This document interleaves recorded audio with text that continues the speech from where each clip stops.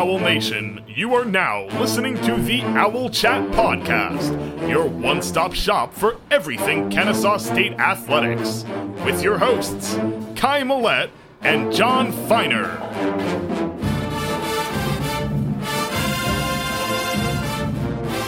And we are back with another edition of the Owl Chat Podcast basketball post-game show to recap the Owls' 84-77 win over USC Upstate this past Saturday.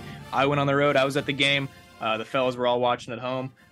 Good road win for the Owls. Fellas, how we feeling tonight? We won. I'm feeling great. Can't complain. I enjoyed watching the game. Not as much as the Asheville game or some of the other ones, but that's on the refs, which we'll talk about soon. Yeah, and a non-conference road win is always going to be a great treat for us. So shout out to the guys. It wasn't the cleanest game ever, but we'll jump into that. But hey, a win is a win. Yeah, so like I said, I got to make the trip and got to experience the smallest gym in Division I. And I'm not gonna talk any trash on their people or anything, because everybody was very nice, very helpful with getting me where I needed to be and all that. But it felt like a high school game. It was weird. It was like you walk into this big lobby and there's like a concession stand on like a little like foldable table, and I'm like, wow, this is a throwback. So an interesting experience for sure. But I will say, it was probably the loudest I've ever heard 500 people. They had trouble filling it up. And what I've come to learn is that the USC Upstate fan base doesn't really exist. And everybody that goes to those games is, either a student or another athlete or a parent or something. It's tough as it is when you got to compete with other small majors in your city and in your county. So nothing against USC Upstate. They were very hospitable, but I didn't get to watch the broadcast and I haven't gotten a chance to rewatch the game. So how was that experience for you guys? Well, first off, did you see the official attendance number? I did not. What was it? 472. Okay, so I shot a little high. Yes, it happens. But yeah, the broadcast I thought was fine. The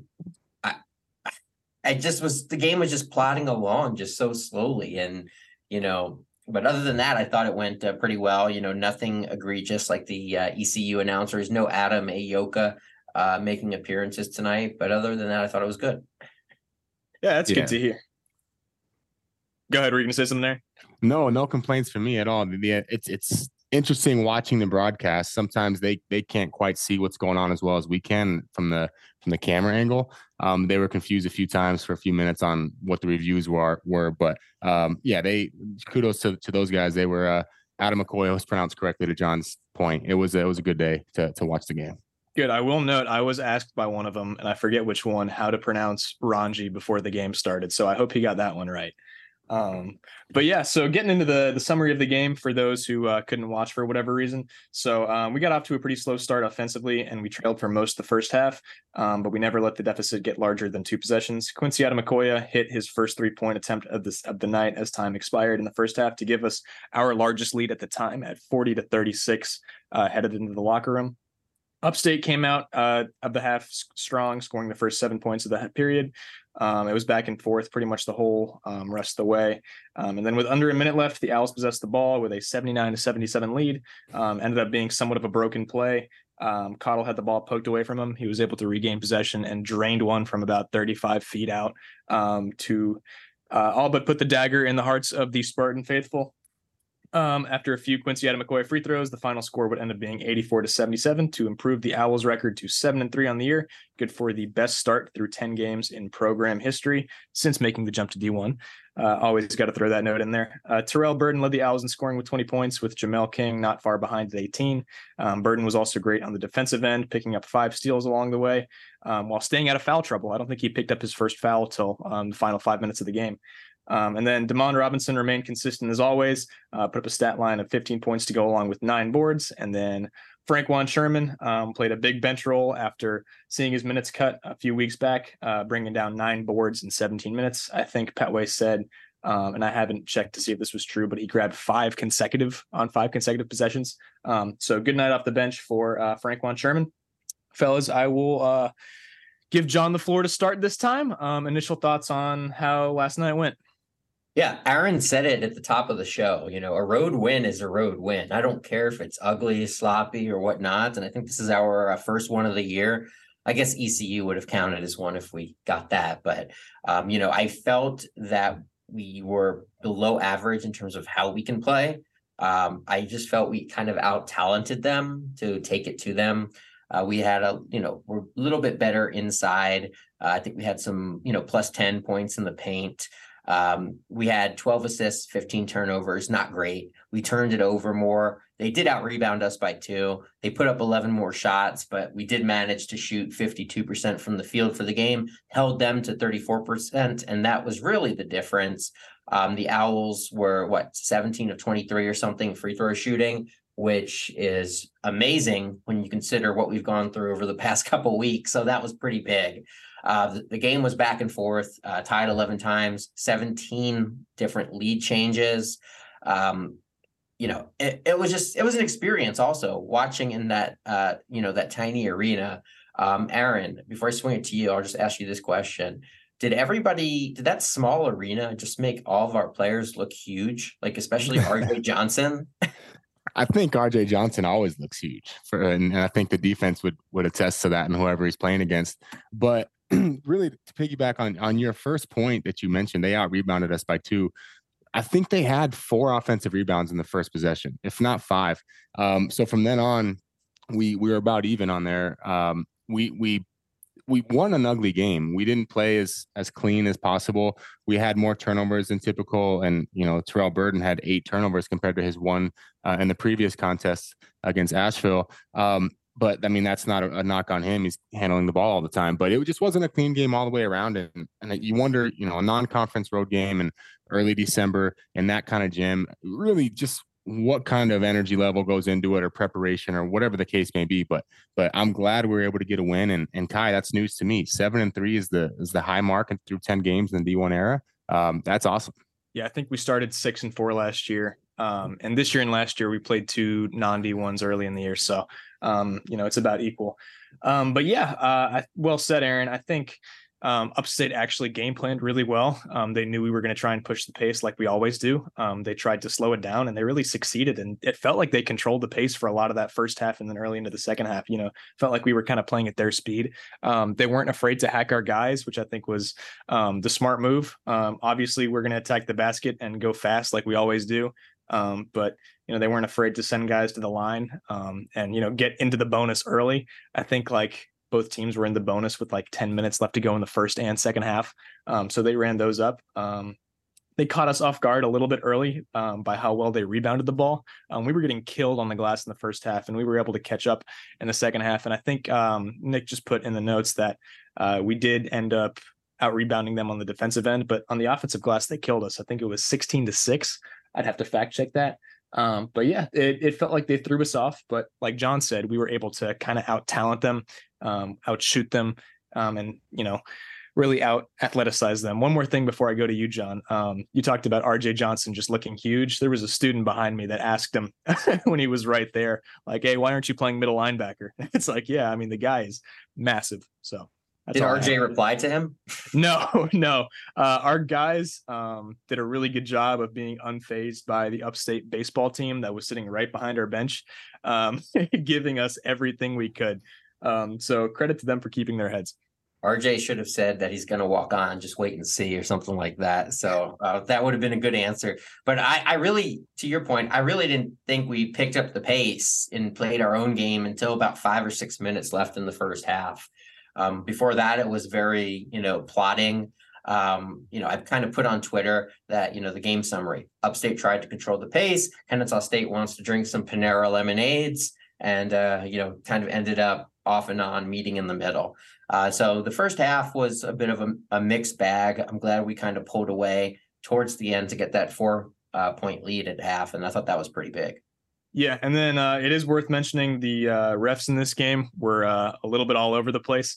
One thing that kept happening was Simeon Cottle, I think, got called for 3 fouls, 2 in the first half, 1 in the second half, where he was called for not giving the 3-point shooter enough space to land. And all of those calls were kind of iffy. Also, at one point, they had given Cottle 4 fouls, and the scorer's table was standing by that for a good, 5-10 minutes. And there was a long pause in the second half trying to figure out who had what fouls. But they did end up getting it right. And they moved Cottle back to 3 fouls. So they were kind of all over the place. I have only seen one of the replays from those. I want to ask you guys how that looked on TV, just those 3-point fouls, because they ended up getting, I think, 9 points at the line in total from those calls. Yeah, it was Tim who kind of picked up on the first two, so I didn't really see those or go back. But the third one we put all over Twitter, and it looks like the guy was doing a freaking broad jump, like on a track and field where he shoots it and just jumps as far forward as he can until he lands on the defender. It was kind of ridiculous. It pissed me off because, like, you got to call that somehow. There has to be a rule against that. You're supposed to let the offensive player land, but I mean. Yeah, it's a unique situation because I think that was generally his shot. Now he did, you weren't exaggerating. He probably jumped forward 2 feet and Simeon, he had a late closeout, a strong closeout. Any other shooter probably in the country, you're not having a 3-point shot where you just launch yourself forward 2 feet and you get a foul. So it was a little bit of his natural shot, but the refs have to understand that you don't get a circle around you that's 5 feet that a defender can't be in your area. So I don't like the foul call. I think there is something to take away from that for Simeon, like being a little more disciplined. I don't expect anything like that to happen in the future with somebody jumping that far forward on the 3-point shot.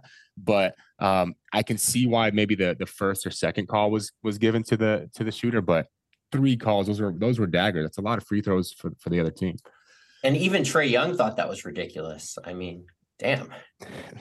I mean, it's like I said, or like you said, Aaron, the first 2, you maybe give it to him, but it's like the third one, it's almost like they were waiting for it to happen. And it was weird that it kept happening to Simeon, because it's like hasn't been an issue before. It looked like every time the shooter was kind of pushing his legs out, which should be an offensive foul. But yeah, I guess, ultimately didn't result in a loss. So it's something Simeon can learn from and just know you kind of got to be over disciplined when it comes to guarding that 3-point shot, but also like, what is he supposed to do? Yeah, it's something that the refs can learn from. I mean, those guys were awful. And talk about restraint. How did Petway not get a technical? Like, I would have lost my shit after the second one. It was really close. He was in the ref's ear the whole game, a few times worse than others.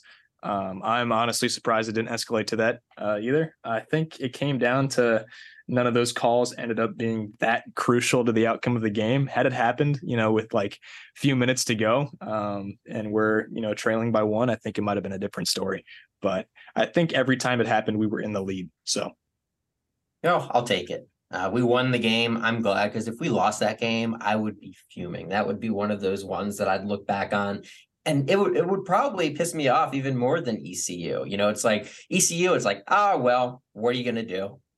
Shit happens. With this one, it's like, are you kidding me? Like, right. The refs just had to not be complete morons. So I'm glad we won. Right. And like ECU, like you said, as heartbreaking as it was, we were kind of playing with house money. So even though it sucked the way we lost, we were all kind of like, whatever. We were kind of going and expecting a loss anyways. This time it's like, okay, this is a road game against, Upstate isn't great. They're no world beaters, but they're middle of the road Big South team. They're not terrible. They could beat us at home. And it's like, okay, this is one that we're favored in and we should go out and win. And if there had been some, BS going on that cost us the game, it probably, like you said, I would be at the most pissed off I've been all year. So totally agree. Yeah. And one more thing. I love how the arena was so small. And, we have a decent sized staff and roster. All our guys were like curled around the baseline. Oh, yeah. It was cramped. We had like 3 assistant coaches in the second row. It was tight. And then I think at one point in the first half, Terrell Burton flew into the padded wall behind the basket, like where the cheerleaders all are, because that side was tight too. So, yeah, it was cramped. That was like me at the YMCA.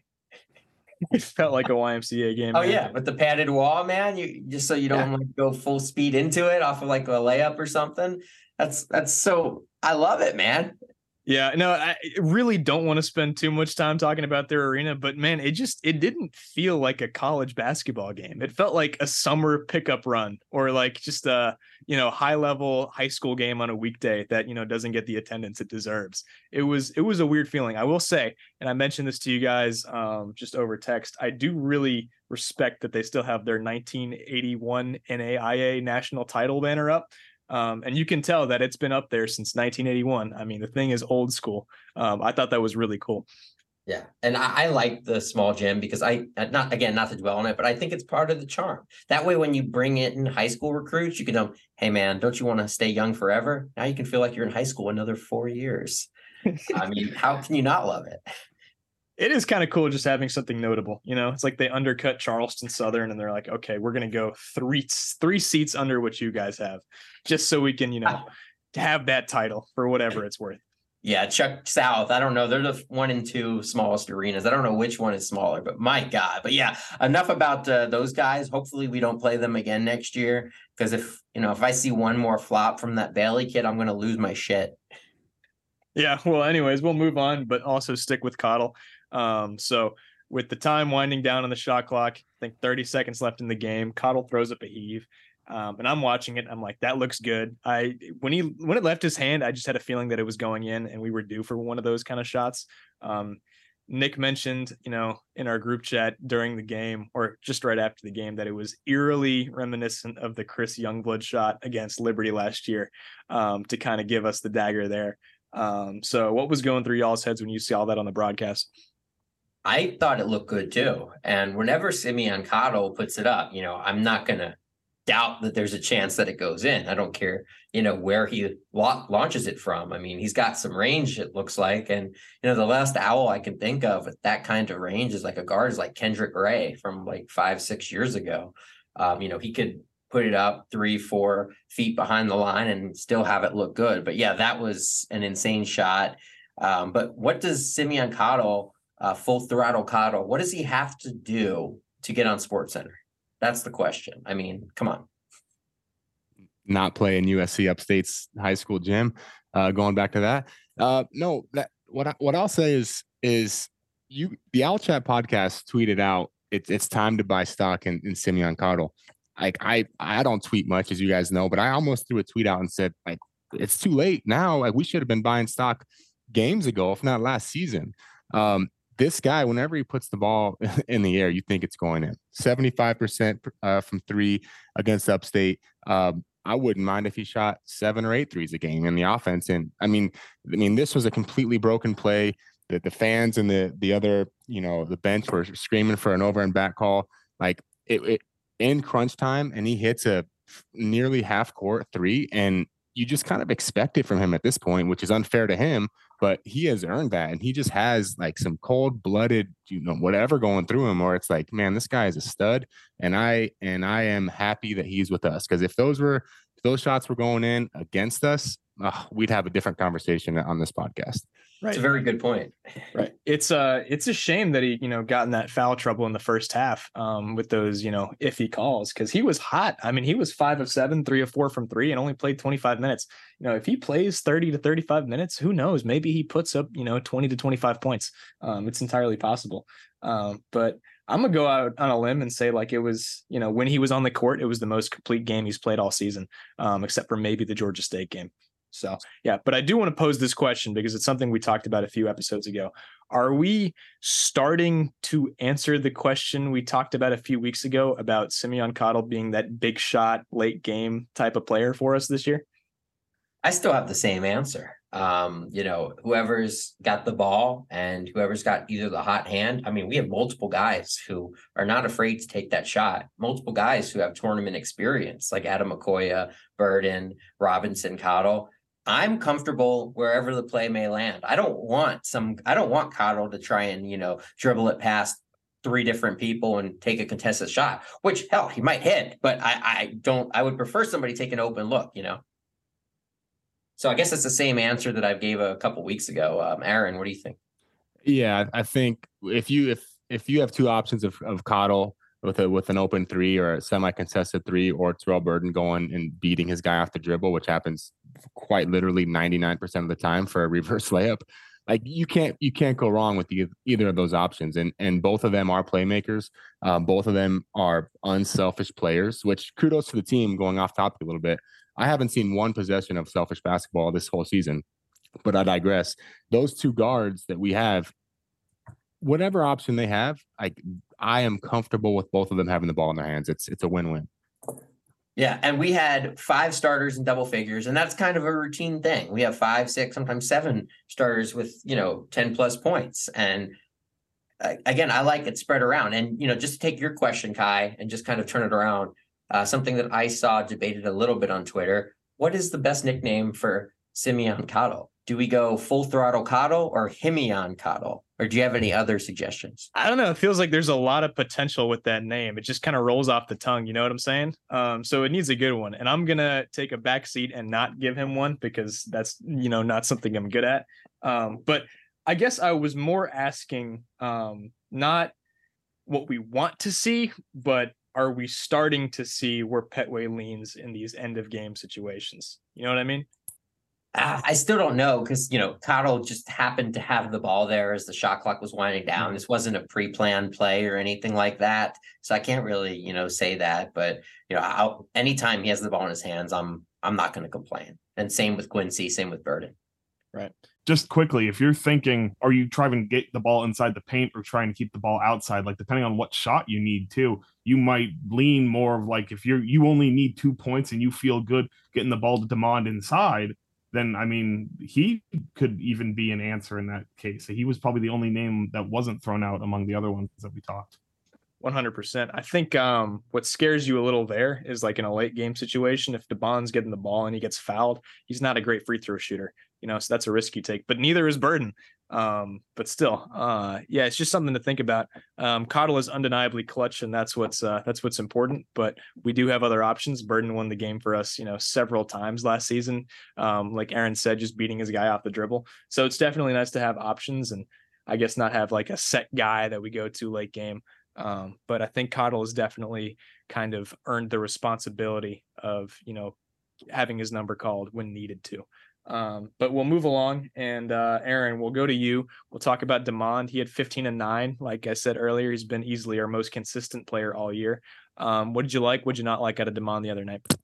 What did I like was how consistent. We can look ahead probably the next half dozen games and give you a pretty good idea what his stat sheet is going to look like and the impact on the game. He is Mr. Consistency. He's really the glue to the team in terms of really just like, he is quick enough to hang with the guard for a possession or two. He's strong enough to hold his own on the block. I did notice, I think this is the 3rd game in a row where we're starting the game with a post entry to Demond. And I don't know if it's wanting to get him touches early, if it's the coaching staff looking to see how they're going to defend the post. And I think they doubled him on that possession and really give us a game plan for the rest of the game. Or if it's just us understanding that we have an advantage down there. What's going to be interesting to me is this, as the second half of the season, gets going, how are we going to really not run our offense? Because we know who we are. We know who our identity is. But Demond's strength is not running up and down the floor and setting screens and then hoping for a rebound and this, that, and the other. Like, he needs the ball in the post. And yeah, he can do a lot of, he can be really beneficial to our team, in the role he has now.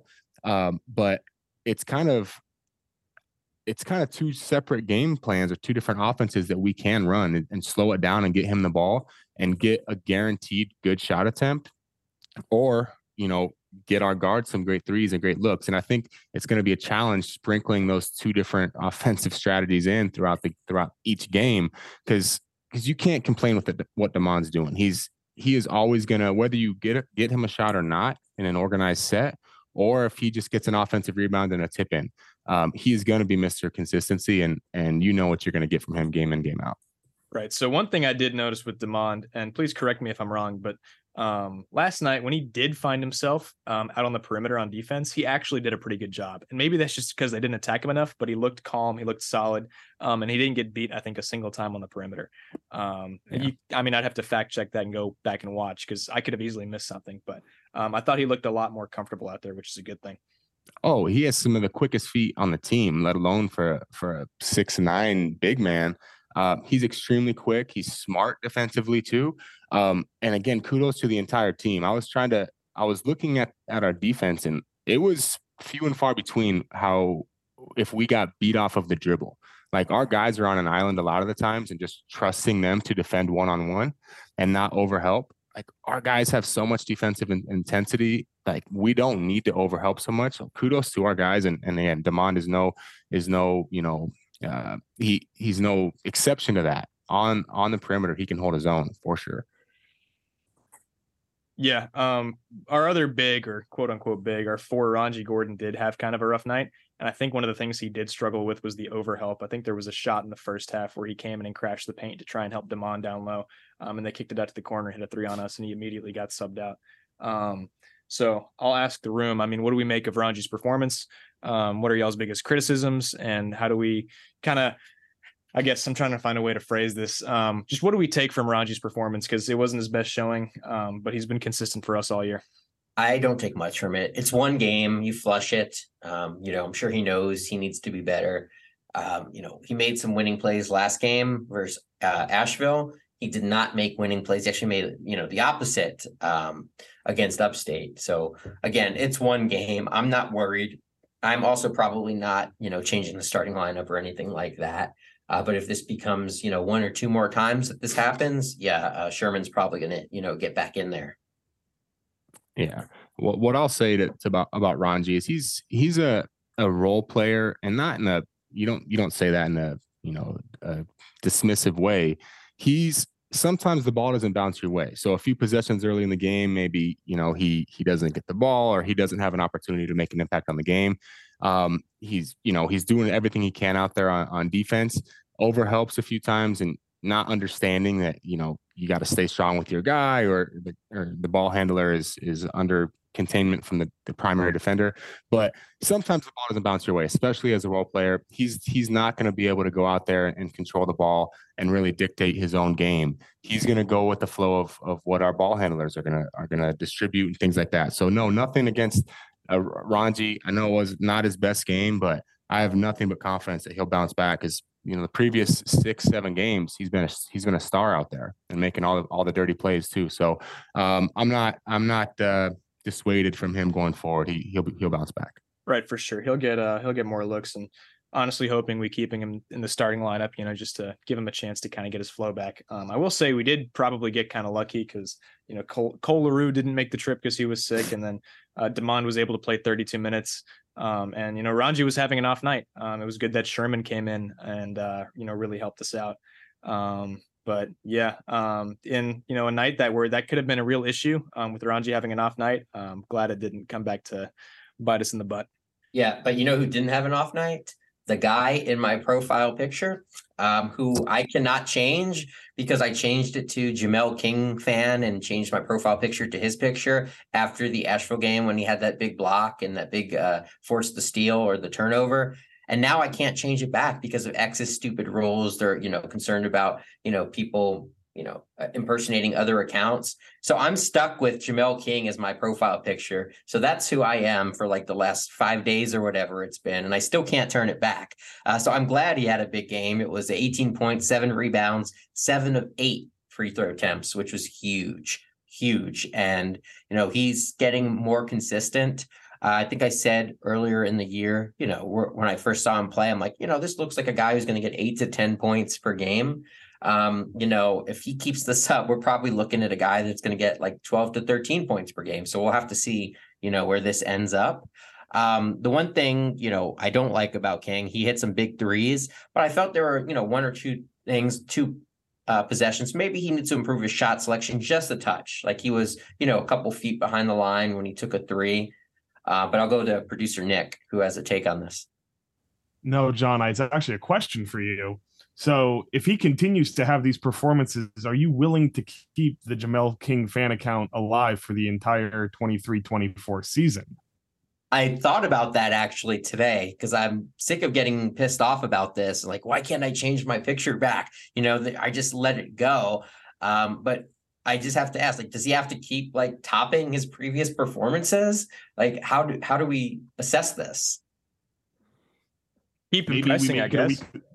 We'll make it a weekly segment. Did he do enough to continue to? I mean, I like the fact that he reached out and engaged like with the fans and everything. Like he retweeted what you had put out, quote tweeted it, and said, "How'd I do?" And everyone was in the comments and everything. So that I don't know. Yeah, I think we need to ask that question every week and decide, does it stay alive? That. I was going to say, it's a good thing that he's well aware of it. Maybe we'll get him to tune into the podcast at some point. Make this a recurring segment. That would be great. And I'm thinking, even if I can change it back, maybe I'll just kind of, keep the profile picture, but I'll change my name back to my normal name so people know it's me. But, maybe I'll just keep the picture until he has a bad game. So, yeah, what happens when he shoots 0 of 5 from 3 and fouls out in 21 minutes? What are we doing then, John? Oh, man. Act like nothing ever happened. Yeah, absolutely. I'm like, who is this guy? No, I'll change my profile picture to Mr. Kai Millette. Oh, I don't know about that one. But anyways, so unless you guys have nothing else to add on Jamel, we can move on to the freshman. Well, I do want to talk about one thing real quick about the pace of the game. I just thought it was very helter-skelter throughout big portions of the game, where it's like, where you have that kind of feeling where you're like, oh my God, just stop.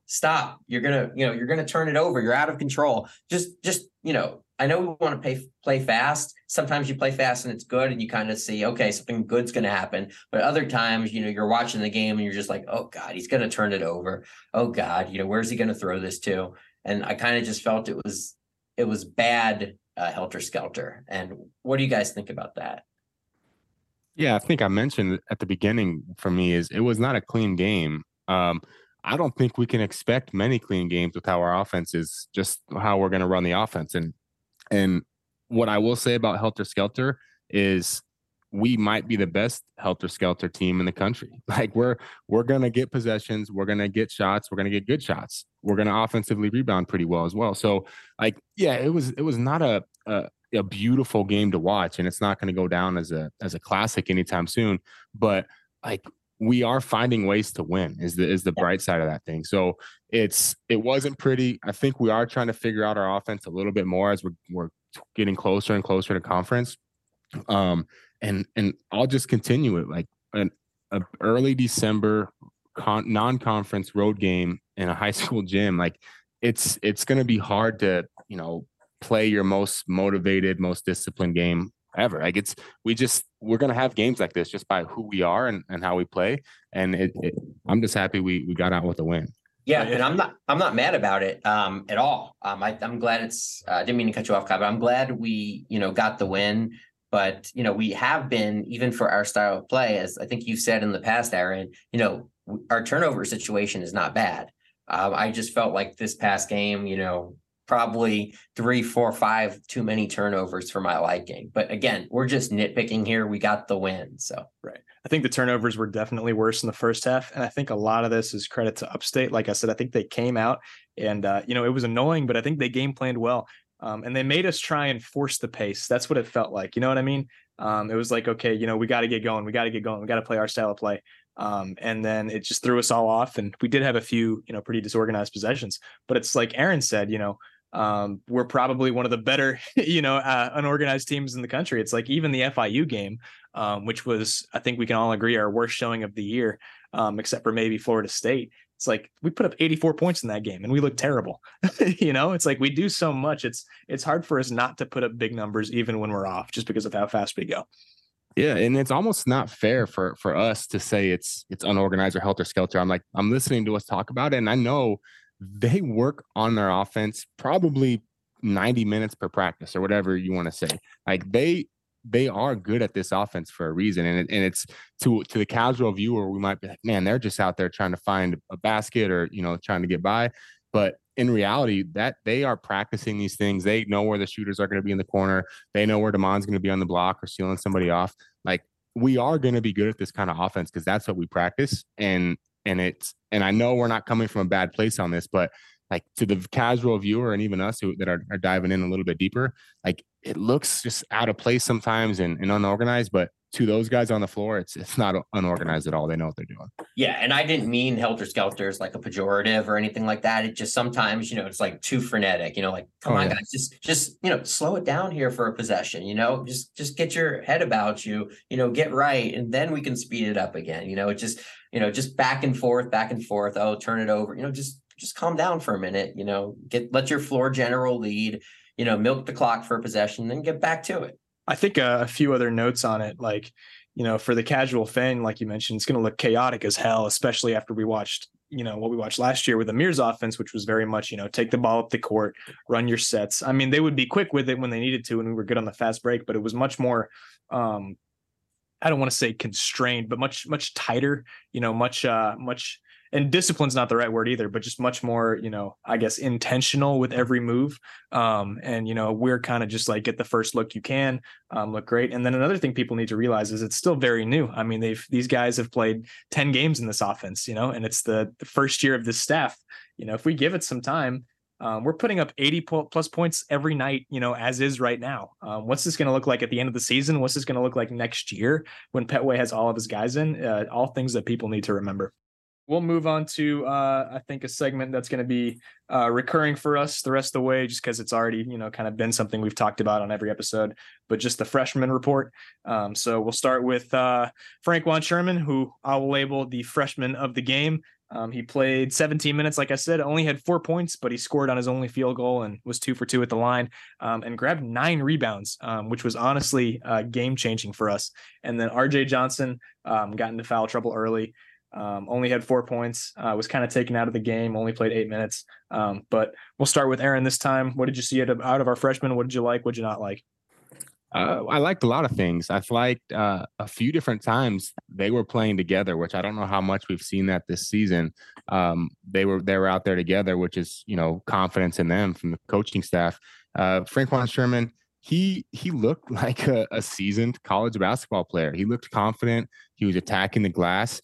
Like, just 9 rebounds in, I think, 17 minutes you mentioned. Like, rebounds aren't just going to fall in your lap. Like, you're going to have to bust your butt for those and go after them. That's very impressive. And now RJ Johnson, he's a great player. He plays at a different pace. He plays at a different speed. He's got to be a little more disciplined in terms of foul and guarding his guys. But like, you feel confident with him in making being our primary ball handler. I didn't, see a ton of positives outside of, his poise today. Just defensively, he was in foul trouble, but they're growing up, and Frank Sherman was a definite bright spot. Yeah, I've got no complaints about our freshmen. You guys really said it all, so I don't have anything further to add, really. So, yeah, no, Frank was great. It's going to be interesting to, see how this keeps developing with his involvement in the rotation. Cause, he started the year as a starter, then had his minutes cut to where he was playing, 5 to 10 minutes a game. If that, he gets really back into the rotation, last night, plays 17 minutes. And I think, I guess it's kind of weird to say, but he kind of proved himself, that he belongs back as an important part of this team. So no complaints from me either. It was all really good to watch, but we'll move on to our next segment, before we close out the show, or we've got 2 more segments, excuse me. But our next segment is player of the game. We'll go around the room. I've got a feeling we might all come to a consensus on this one, but not sure. So we'll start with you, John. Yeah, it's got to be Terrell Burden. And I think that's the common guy that we're going to hear from the room here. Even the Kennesaw State account tweeted out that Burden was the player of the game. He had 8 turnovers, but that was offset by, 5 steals, a couple easy buckets off those steals. He drew 2 offensive fouls pretty much in like a span of 1 or 2 minutes. The guy shot 9 of 12 shooting. After I kind of touched on how low his field goal percentage was, I was like, you know what? I think he'll turn it around, but 34% is not getting it done. And he shot 75%. Still only 1 of 3 from the free throw line. But again, we're nitpicking here at that point. But Burden was tremendous. He played inspired. He should be proud of himself after this effort. There are a couple other, nominees. You could say Cottle for the shot. You could say Jamel King, Damon Robinson. Even Quincy Adamakoya, who I don't think we touched on specifically in this podcast, but man, he had some nice blocks, some excellent one-on-one man defense. The guy can move his feet. Same with Jamel King. So, we have some really good defenders, but I'm going with Burden. I'm going to second that. Terrell Burden, he filled every category that you can ask as a leader in the stat sheet, whatever you want to look at. 8 turnovers. Yeah, those are going to come. He was a little reckless with the ball, especially in the first half, but that's also part of his game a little bit. 5 steals, 6 assists, 3 rebounds, and he is fighting for rebounds down there too. I would like to see if there's a way, and I'm sure there is, to track how many fouls he has drawn through the course of the season. He is going to draw 8 to 10 fouls a game, it feels like. Offensive fouls, he's drawing a defensive foul on the offense or attacking the rim. Like, this guy, he just throws his body around her in a way that's going to help our team win every single game. And I love the guy. He plays hard. He plays with heart. He is my player of the game. No matter how many times you push him down, the big man squash him, he'll keep getting up, and you got to respect that. I'm going to make it unanimous and also say Terrell Burden. You mentioned the 8 turnovers, and that's a lot, but it's also kind of to be expected when he is the primary ball handler. I've been kind of spoiled. I've been watching a lot of Tyrese Halliburton in the NBA, who has these crazy, like 29, 15 stat lines with 0 turnovers. But it's normal, a little bit more than usual. But like you said, John, the 5 steals kind of, cancels that out in a way. He was 1 of 3 from the line, but that's not a big enough sample size to be like, okay, he really screwed us over. He only missed 3 shots from the charity strike. But that all being said, I'm also going to say Terrell Burden. I'm glad you highlighted Quincy Adamakoya because he didn't have, the biggest game stat wise, but he hit 2 really big shots and had some really important blocks. It was good to see him be clutch because, in the Georgia State game and the Asheville game, I want to say he missed some shots late that could have, really, really helped us out. So it was good to see him, make big plays when it mattered most. I think that was definitely something to highlight. Yeah. And I just agree with most of what you said. I do want to mention, I don't want to really normalize the 8 turnovers a game. That's way too many, regardless, 3, 4, maybe 5, shit happens, an 8 turnover game, and it was canceled out by all the good that he did. But yeah, I don't want to, hopefully we don't see another 8 turnover game for a while. And it's, just speaks to the team like, hey, we won not comfortably, but we won fairly kind of decisively, even though we had the 8 turnovers. So we closed out the game well. And, with the 8 turnovers, I didn't mean to say it like as it was an okay thing or, we can just normalize this. But it is different than like a Damon Robinson or a Quincy Adamakoya having 8 turnovers just because Burden's going to have the ball so much. Absolutely. It's like it's you expect those numbers to be a little bit inflated. That being said, I do agree with you. Not something we want to see every night. But yeah, it shot 75% from the field. Not much more you could ask, honestly. If you take away the turnovers, he's got a near perfect game. Yeah, you know what? If he can turn the ball over 30 times a game, if we get the win on the road, so any road win and he turns it over 30 times, I'm good with that. We'll just get the win. Right. Absolutely. I'm glad that we're all, thinking the same thing here with the road win. It's like, it doesn't matter the opponent. It's early in the season. We're still figuring things out.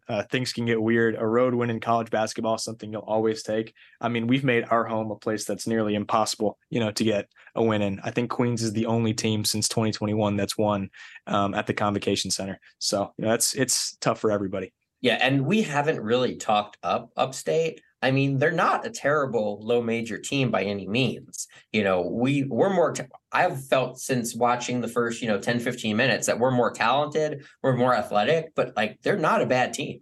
100% agree with you. They're 4-6, but that's a little misleading. I think they've had some close losses and they've played some high majors. But they went on, a run to the Big South semifinals last year. I think that they're actually pretty well coached with the resources they do have. That guy, I think his name is Dickerson, has been there a long time now. I think he's going on 6 or 7 years. So he's got his guys. They've got their system. I left the place having a lot of respect for the program. I'm like, this is what you have to work with, and you're able to still field a competitive team year in, year out.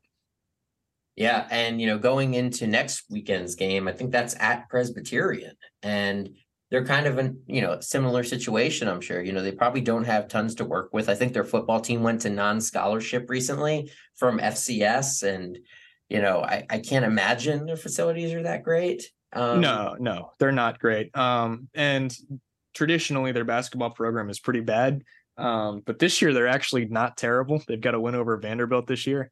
So I'll get into it in a minute. But it's a similar game to the Upstate game. That's what I'll say for now. Did they beat Vanderbilt? They beat Vanderbilt week 1 of the season. Jerry Stackhouse's boys. Wow. I was looking at their schedule. I saw it was Vanderbilt 68-62, and I just assumed they lost. Like, I didn't even realize that was a win. No, they got a big win over Vanderbilt, and they're sitting at 6-4 this year after I think going 5-23 last year.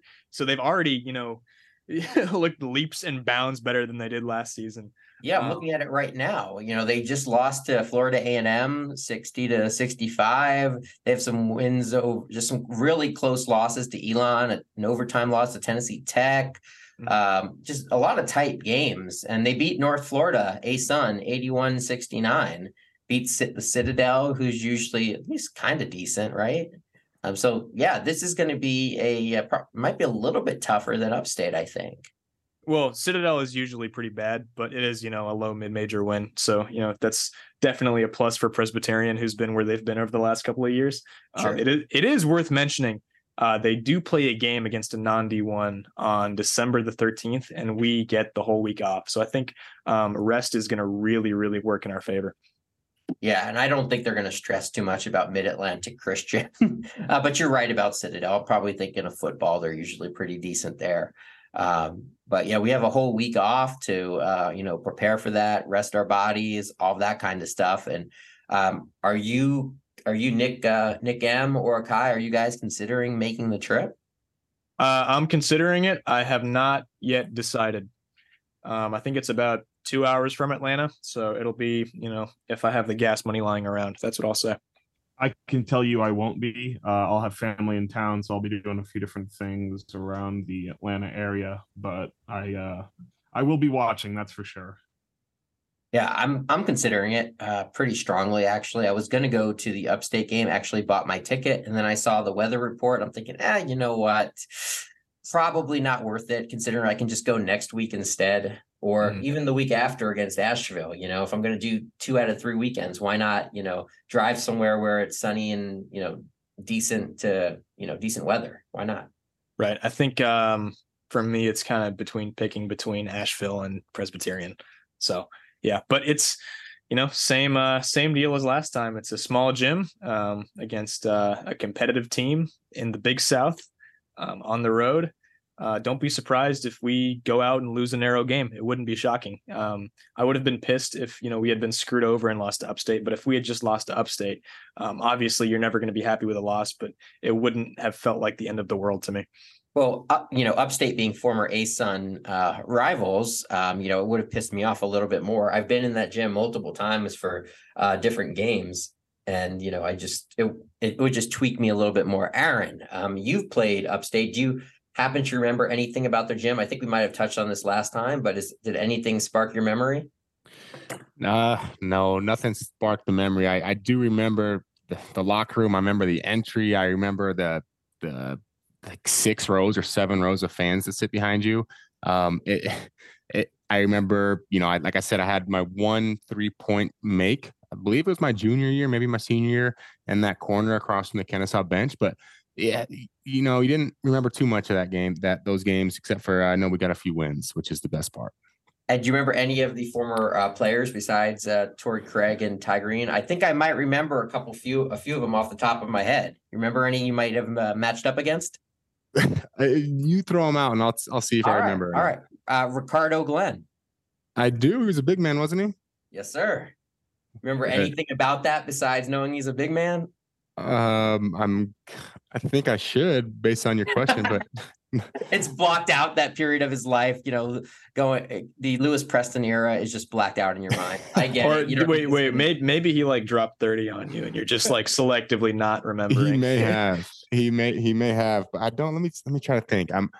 Ricardo Glenn. I remember the guy. I remember I can see what he looks like right now, but what happened, John? You tell me. No, I didn't look. I'm just throwing out names. You knew. And there was Jod Maxey. I don't know if that one rings a bell.